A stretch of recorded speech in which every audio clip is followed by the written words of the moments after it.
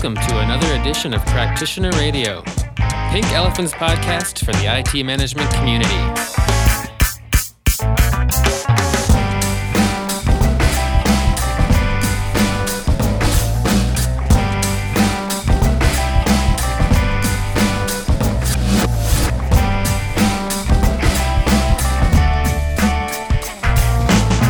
Welcome to Practitioner Radio, Pink Elephant's podcast for the IT management community, with or without firefighting. This is episode 47. Hey, Troy, how are you doing? Hey, Chris, how you doing? I'm doing pretty good. Yeah, I always have to blend that offline and online conversation. Yeah, that's right. So I'm going to forget the fire for the moment. So we've had such three great shows. We had service-based costing, then we moved right into big data for the service desk, which was wildly fun for me and Troy both, I think. And I said to Troy, I think it was Troy, it was like 2 or 3 weeks ago, I said, can't we do a show where we just talk about like the regular, like how would you just start a help desk? And then you said, sure. And then we kind of turned it into what it takes to do service desk. So let's if we can play around with both ideas, you think maybe like, just kind of 101, because I think some small businesses, even if you've got 4 employees, you have a need for some type of support system and some type of, make tracking of tasks and things like that. But I guess let's get started with the difference between a service desk and a help desk. To help us do that today, we have a return visitor, I think number 2 or number 3, Mr. Gary Case. How are you doing, Gary? I am doing fine, Chris. Thank you so much. Glad to be back. It's always a pleasure to have you. I enjoy your answers. They're very, very clean. When you said you want to talk about service desk, I said we have to get Gary back on because that's his alma mater. Basically, he cut his teeth in the service desk world, and there's a couple books to his name in that regard. So he's our guy when it comes to service desk. Gary, can we start with help desk versus service desk? So is there ever a time when it's appropriate to have a help desk, or is the concept of a help desk just not even in the marketplace anymore? Well, could always be a market for that. The way I always like to try to define what the difference is typically a help desk, they grew up in just providing more or less technical supports or dealing with more incidents and stuff like that. Where there was a failure, somebody couldn't get something done. And so they would then go on ahead and call this number, and they would have someone who would hopefully answer the phone and provide them some technical support. And so, help desks have been around for a very, very long period of time just to provide that support. And then the needs have continued to grow for this technical help desk to start expanding into delivering additional services. And a lot of that came into play when more and more processes were actually defined as a part of the ITIL framework, such as request fulfillment and release and deployment and access management. And, so now you're finding that organizations are saying, well, we should be doing much more than just providing technical support. We should be adding these other services in, therefore the venture into the service desk world. For the time being, for this show, let's pretend that an organization is only going to provide technical support. There's no extra services. We're not going to venture out into the other parts of service management. We're just getting just a straightforward 101 service desk up either from scratch, like a brand new, we've kind of had this loose conglomeration of supporting each other for, a year, and we're kind of codify and unify this. Or I think another maybe real life scenario is, and maybe you've seen this in your travels, Gary, is we've had a service desk for years and years and years, and we just kind of want to start over. Sure. Yeah. Or validate what you've done. Oftentimes is when I've spoken at conferences or done consulting work around it, sometimes that's all they want to do is validate, are we on the right track? And I'd like to talk about the relevance of your earlier comment that, why not go back to the beginning here? Because the reality is a lot of organizations are still struggling with basic tenets, basic block and tackling activities. Like they really haven't moved very far into this concept of service management. They're basically still doing incident, problem, and change, and that's as far as they can get. So a help desk, basic support, which is a key element of any organization, any service organization, is very relevant for the good part of the people we work with anyway. Yeah, absolutely. Totally agree. And I think conceptually that whether you are saying we only want to focus on a technical help desk or we want to move into a service desk concept or model, that the approach of how you get there is pretty much the same. It's going to be at what level of detail that you actually start doing things. And that's what we can talk about is, what are the key steps to say, okay, we've got this idea to do it, and let's do it. Let me put a scenario in front of you, and we'll go from there. Sure. Yep. And I know we can't do this all in one session of Practitioner Radio, but maybe we'll have a regular quarterly. Let's go back to the help desk we created. So I've got a company. I've got about 300 people that all work in one office. I got no report people, some developers, some coders and stuff. And up until now, we've just kind of been helping each other out. If someone needed a computer where they just charged it and they bought it and they brought it in. And we don't really pay attention or track anything. And I don't have any dedicated people, although we've got 2 guys that kind of do most of the help. It's not kind of their full-time job. They were hired to do a little bit of coding and a little bit of help out with marketing. It's pretty small, but we're growing really quick. So we project to be at about 1,000 people in less than the next 12 months.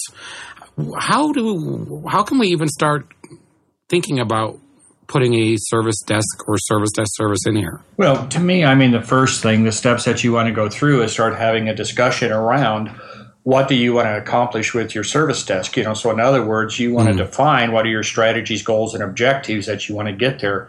And a key aspect of what you just defined there is to create a single point of contact and create consistency across how we engage with our end users and customers that are out there. And another part of that is also how do we start logging and tracking what we have coming in, simply because that is all data that we need to turn into information that ultimately ends up into management reporting, and that allows us to help with better strategic, tactical, and operational decisions. But you got to define what you want to be to start with, and what does that long-term vision really look like? So look, that's a scary concept for me because my company's, it's only been around 2 years. Yep. How long of a long-term vision do I need to think about? Well, I don't think you need to necessarily go into, a 3 to 5 year vision. What do you want to accomplish in the next 12 months even? Okay, I can handle that. Yeah. So, you may think long-term, but you implement short-term because you want to have wins. And it's really saying, okay, what are the key things that we want to put in place so we can actually start showing that we're improving and delivering value. So the first thing is we've kind of decided what we want to get out of creating this service desk. And we've kind of said this is the time frame we're going to kind of look for outcomes. Mm-hmm. You've named a bunch of other stuff moving forward. Troy, are we on a good pace so far? I know you're watching us run around the track here. Yes, you are. But I think you can actually simplify the initial goals pretty easily. And I think we overthink this a bit too much. Absolutely. Yeah. Yes. I'm saying take it easy. Mom and pop here. The first thing is coming up with a single point of contact. We can't really overemphasize that enough, because people spend a lot of time just trying to figure out how to get support. Who knows what about what, right? Trying to simplify just when you got to have a request or you need something fixed, there's one place to go, one number to call, one email to go. That's already a huge improvement over many organizations which are really, been around a long time. I mean, how many times, Gary, do we go into organizations that should be better than this, but their support model is totally fragmented? Absolutely. There's really no clarity about where to go for what. I mean, I've been to places where there's so many ways to get support. There's a service desk to call when you don't know what service desk to call. Yep. Now, what universe does that make any logical sense? All right, so this concept of just single point of contact is not, I think, focused on enough by most organizations. Yeah, I would agree. And then once you do have a single point of contact, it's ensuring people use that single point. Because, Troy, we still run into organizations where there's a large percentage of the people that bypass the service desk and still call second and third level. So it sounds like to me, if we're starting our service desk, the concept of single point of contact is really important. And then, Gary, to your point, I think you're saying, how do you make sure that people use that? Now, we could get into communications and stuff like that, but that does bring up the concept of channels, right? I was going to say credibility and compelling single point of contact is going to be important, but go ahead with your channel conversation. Well, no, we can go down the credibility thing. I mean, because, again, if we have a service desk and we're restarting it over or we're rebooting it or we're just today starting, because I think a lot of people walked into their service management careers who are on service desks and they walked into something already established. And I don't think very many people got to create something from scratch. Right. So let's talk about those two words. What would a credible service desk be, Gary, in your mind? Well, to me, it's going to deliver value. And by that, I mean it's more than where many help desks originated from, and service desks, even some cases where it's basically call screening and dispatch. Because if you're not actually delivering some value by being able to resolve a certain percentage of incidents on that first contact by the service desk, and all you're doing is sending it out to where they've been calling anywhere, there's no value. So that's that credibility that you talk about. So that gets into, having some level of experience and knowledge and abilities to actually not only respond to your user's need, but fulfill that request or, resolve that incident to get the customer up and running again. And I think credibility, exactly, your knowledge component is knowing who supports what. So if it comes in the front door, do they know what the next step is? And do they have that path defined? Yeah. All right. So we've kind of said we got our short-term vision here and we know that we want to create some value. We've decided that it has to be, or it's probably good to be a single point of contact. And we're kind of at the point now where if something comes in, we need to know the knowledge of where to get it to so that we can keep our credibility and build it up. And then compelling, because you can be credible but not very compelling. So what do you think I mean by that? Practitioner radio. So, just sorry, that's a bad joke. That's bad. Come on. Every now and then I slip. I'm human. Credible but not compelling. To me, there would have to be a reason that I had to call the service desk over using any other method I found. Or you would prefer to. Yeah, and I would. And I know there are actually, I use simple.com. It's a banking service. And I actually look forward to having problems because I love talking to their support people. I know that's crazy. Is that compelling? Yeah, well, tell me why that's compelling. Well, first, I love the mechanism they have because it's an app on my phone, right? So there's no bank for me to go to. And then I launch the app and I talk with someone real time, and they're right back. And they always use my name, and they talk a little bit about the last time I called, and they talk a little bit about how I'm using the service, the Bank Simple service.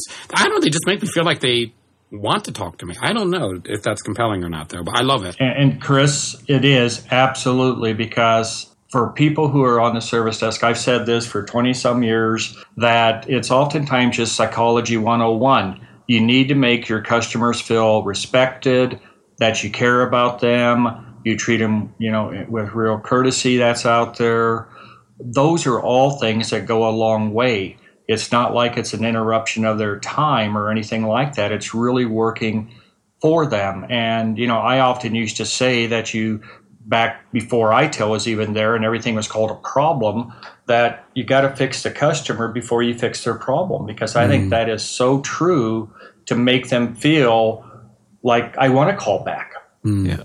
And I think another point about the help desk, service desk, and the compelling concept is, let's face it, technical geeks have a bit of a rep, right? Yep. Right. There's this superiority and condescending attitude they have against the user. And that service desk mindset is to say, okay, I'm in the job of service, not you're bothering me because I got more important technical things to do. All right. So a good example of this, Chris, if examples are good oftentimes, is I was doing an assessment with a global provider, and they had a follow the sun concept with a service desk in North America, one in Europe, and one covering the Asia Pac that was down in Australia. And so when I was talking to people, the ones in Australia would actually say, and so would customers in the other areas, that they would wait until the Australia service desk came online before they would call, simply because they got better service from Australia service desk than the others. They were more compelling. Yes, exactly. So we've got a vision for 12 months, a single point of contact, credible and compelling. But there's a couple more things about compelling, because you can be sweet, but what if it takes you 60 minutes before I can talk to Mr. Sweet? Right. So you got to have some kind of time sensitivity or responsiveness there, because if it's not responsive, I'm not waiting. All right. So credible, compelling, and responsive. So now we've got some people. I mean, we've kind of decided in the next 12 months we want to accomplish, a single point of contact, and we're going to define the value of that single point of contact based on these three criteria. Let's just make it really simple. People enjoy calling the help desk. Service desk people enjoy. People prefer to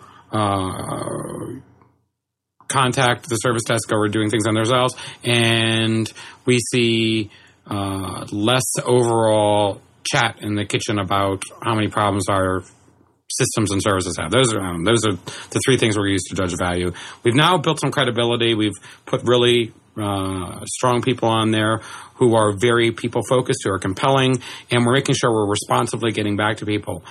What do we do to, now that we've kind of carved out this very light framework, this very light mission for our first service desk at this company, what do we do now? Do we put these people together? Do we let them work anywhere they want in the office? Do we look at possibly putting in a tool? Do we let them kind of write stuff down on a piece of paper for now? Do we even go into, do we need one phone number? Do we need to allow people to contact us anyway? I mean, at what point do we start to consider those things, or do we have enough now to at least have a couple people and think about naming them a service desk? Well, this is really what comes out of, I talked about strategies, goals, and objectives, Chris, and, the answer is yes to all of those if they need to be done. It's in what order are they going to get done. But, you have to define what kind of structure you want to have for your service desk, where you want them located. You can't do work without some sort of even a high-level process and some basic documentation. And then, are you going to record it in a spreadsheet, or are you going to record it in a tool? And again, it's when you're just starting off, you don't need, these, huge tools that are out there maybe to support what your initial work is going to be that you're going to have. So those are all things that you have to look at, and also based upon what you're going to be supporting, you got to look also at, staffing considerations such as skill set requirements as well as number of staff required. Yeah, I'm thinking about, hiring 3 to 4 people or using, a couple of people internally. But you brought up the word about, documenting this. And I saw something online the other day, Troy. Someone said, if it's not documented, it's a rumor. And I just thought, what a fun little saying. If it's not documented, it's a rumor. But based on that, I like this idea of early on, because, I'm sitting here documenting our conversation and what we should really do. It's probably not a bad idea early on to start documenting everything and how you made those decisions. Well, this is about credibility, right? So when you come back, you expect them to know your name. It's kind of like the Cheers song, where everybody knows your name. They know what you do, who you are. This is the context from the last show that we talked about relative to your maturity model for big data. So we're kind of leveraging up the 3 principles of credibility, compelling, and responsiveness in the context of documentation of systems, recording scenarios and what happened.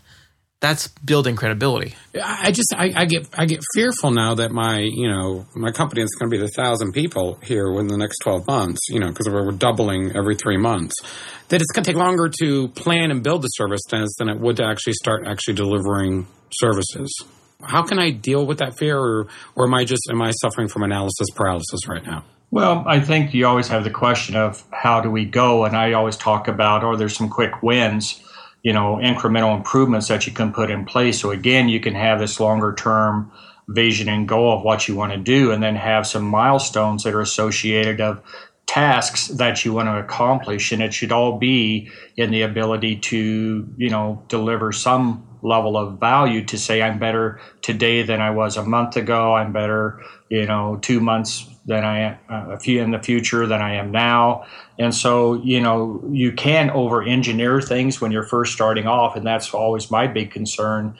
And sometimes they want to step back and say, well, we have to have everything in place before we go live with our service desk. And I think that's also a mistake and a risk. So look at things from a quick win, and you can usually find some quick wins or incremental improvements in your process and in a tool or in people and even in some basic reporting. So we don't have to roll out telephone, chat, web, app. We don't have to roll out 800 forms of contact the first month. Not initially, no, I don't think so. I mean, again, you have to understand your customers. The key to me that when I talk about a service desk or I talk about anything is make it simple for your customers to do business with you. Nice. Don't hide.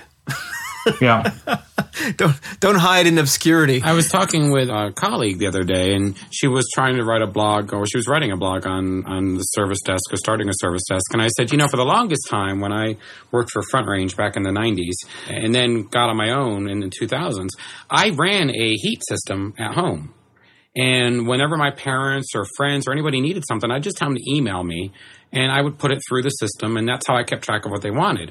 And it kind of got me onto this concept. If I was building a help desk today, I would literally say, if you're building a really solid help desk, it should look like something that your family would want to interact with. Going back to the simplicity concept, right? Everyone's got a phone number they can publish. Everyone has an email address that you can ask them to send things to. Your example, yeah. They know where you live, or they should. So if they wanted to drive up and bring their computer with them, they can do a drop in, right? So if you can at least publish those three kind of things, and let people know how to get access to you and when to get access to you and what your responsiveness is going to be, what they can expect, you're making a huge headway already. Because I think we overcomplicate things. I think we pretend to overcomplicate things so that we can obscure support. All right, so we've got a small help desk for starting. We've got a light vision for the next 12 months. We know that we want to bring value to the people who contact the help desk. We've said these are some milestones we're going to look at once a month, and like very small little things we're going to try to look at. We want a single point of contact for people. We want to seem credible to our customers, and that involves maybe documenting things and getting some very simple, very easy to go processes. We want to make sure that we're compelling. There's a reason to want to be with us, and in that we want to be responsive to people. We want to be make it simple for our customers to do business with us, and we want to publish how to access us and some expectations, which goes back to our responsiveness. Are we on the same page so far? Absolutely. I think so. I think, and this is not rocket science, right? Mm-hmm. This is within anyone's capability. That's why I'm taking notes, because I just want a step-by-step list at the end of the show on some simple things we can think about, because I overthink it. So we've got some nice ways, and I like these concepts, Gary and Troy. I like, Troy, how you said, publish how to access you. Everyone's got these things. We've got some lightweight documents on process, and that can be just if a call comes in about this is who you route it to, back to Gary's credibility and his documenting and his processing thing. And we've got some very simple milestones, for the first year. Can we talk about, in our simple model, some simple milestones we might want to look at? Can we go one place more before we go on? Yep, I'll add it to my list. I'd like to add one more simple characteristic. Okay. Advocacy. So what customers need is an advocate. So when they come in through the service desk, this published concept that we have out there, and we haven't been able to help them, but we have moved it on because of our credibility. We know how to get support. We have to now advocate for that customer and own that experience with them. They can't just say, okay, go talk to my cousin Vinny. Good luck with that. So I'm going to throw that advocacy under the compelling section. Yeah, I think so. Because I think for compelling, we want to be an advocate for the customer. We want to be responsive, and we want to make it easy and simple for them to do business with us. Absolutely. All right. Sorry, I didn't mean to build a Help Desk 101 flowchart on the Practitioner Radio. But it will be in the show notes that you can get at Troy's blog or over at ServiceFair or anywhere, really. Sounds like a conference presentation in the making, Gary. There you go. Well, I'll send you the note. All right. So what are some milestones, Gary? Because I love this, because I think I could take this to someone and do this. I feel like I'm enabled, I'm empowered, and I'm admired with all the perfection in my head. What are some milestones in our little simple view here? I think one of the milestones initially is, and this kind of goes with some of the things we've talked about, we've never actually used the words though, is you got to define what you do. So that's kind of defining what your services are to start with. Mm. And I think otherwise it's a free-for-all that everybody thinks you do everything, and that's where we have bad expectations. We overpromise, underdeliver. And so just defining some basic things around the services, your availability of your services, timelines, like Troy said, we're open from 8 to 5 or whatever that is there. But I think that's one of the things. And then I think you have to go on ahead and then start thinking about what is going to be your structure that you want to put in place. So, because this would do you want the single phone number? Do you want to go on ahead and have, the two people sitting in, side by side? And then, part of your structure then is, okay, well, if we can't do anything over the phone and we got to send someone to the desk side, how does that work? And again, that contact list that was mentioned up front, can be one of those milestone areas also, just get an understanding of who do I send this, when these requests and incidents come in, who do they go to? I think you have longer milestones that you look at defining your, again, I'll say high-level process. We don't want to over-engineer anything to start with, but, what is your process when you answer the phone and, to go through until you restore service and not necessarily real detail, but just at a high level. And then I think also then you have the whole technology piece, which is a little bit maybe more challenging for people. And I'm not saying this is right up front, but you need to start thinking about, okay, how do I record what I'm doing? Because we have to be able to justify and validate what we're doing, but also show that we're delivering value. And so you need some way to start tracking the work that you're doing. To that point, one of the first projects when I was a junior pinker way back in the day of 16 years ago, they put me on in an insurance organization that had no service desk. They gave me a cubicle, a desk, and said, answer calls. I had nothing. So I created a spreadsheet with some basic, name, location, what's the issue, and what's the status. So I could at least track about, who's called and is it open, is it closed, is it pending. That worked, and I was able to do stuff with that, even do some reporting. Mm-hmm. It was just an Excel spreadsheet. I created in 20 minutes. Absolutely. You don't need to over-engineer things when you're just starting off. All right, I think I've got this now. So we've got a simple service desk, and we're starting out with a vision for the service desk for 12 months. We've got some milestones that we're putting over those 12 months. We know that we wanted to deliver value is one of the things in our vision. We could talk about other things in our vision. In that milestones, we want to really think about, when we're setting up these milestones, what services do we provide? We don't have to do all of them, right? We just think about the few that we do. The process, and then what processes do we have wrapped around these services? And then we want to start to think a little bit in our milestones about the technologies that can assist us. For contact, we want a single point, and we want to make it easier for people to do it. For credibility, we want to document our processes and things, and we want to do the things we say we do, which goes back to our milestones that we can measure in our value. And then with compelling, we want to be an advocate for the customer, we want to be responsive, and we want to make it simple, which goes back to our credibility and contact. So these things are all starting to come together as one unified vision. And we want to publish how people get a hold of us so we can measure our responsiveness. So what Gary said about services covers both credibility and compelling. Yeah, I do see contact, credibility, and compelling, the 3 C's. They seem, a lot of our stuff is starting to slip into those places. Yeah, because let's say that managing expectations is a key point of being a compelling provider, right? Because if you have expectations of me I cannot meet, I'll never be compelling to you, Chris. So I've got to be pretty clear about what I do and what I don't do. So if I'm not covering ordering pizza for office parties, then I should define that. Here's what I do, and everything out of that is something we have to kind of discuss. And that services discussion will always mature and should always be revisited, probably at least on an annual basis, because you want to extend and create and improve additional services. Yep. Within the bounds of profitability and or funding. Absolutely, yeah. Yeah, profitability and funding. I'm just assuming we've got a blank check to start this thing. That's a wild assumption. Yeah. It may be blank. There's nothing on it. Yeah, and it's worth nothing. Well, I love this. We'll publish these notes and these our 3 C's and getting your service desk started. In our notes, we'll leave them out there. Gary, as you know, we always have, crazy weather here on Practitioner Radio, and I'm afraid it's time for Gary's Thunderbolt Tip of the Day! Oh, thank you, Chris. We've talked about really just starting off, a service desk, but in reality, as you go through and you've matured your service desk over time, keep it simple, deliver value, but over time, please look at your service desk as being a part of your strategic initiative as opposed to just simply operational.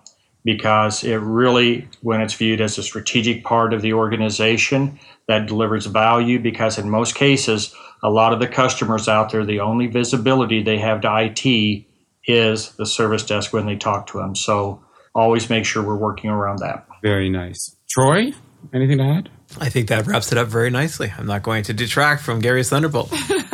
Gary's Thunderbolts are always very powerful. Thank you, Gary Case. It's such a pleasure to have you back on the show. And I'm sorry, guys, I'd kind of drug this and pulled this apart like I did. I literally thought, I might need a job someday doing this kind of thing, and I want to be able to have a list. There you go. You got a list now, Chris. All right. Everybody, we'll see you in 2 weeks on Practitioner Radio. And make sure you get out to Pink Forum, which is that's coming up when, Troy? That's coming up in August, and the specific dates are August 12th and 13th. Great. So by the time this show airs, you will already been at Pink Forum. So check out Pink Link and Pink Elephant for the great stuff you missed. And definitely start looking at Pink 14. Have a great day, and we'll talk to everyone in 2 weeks.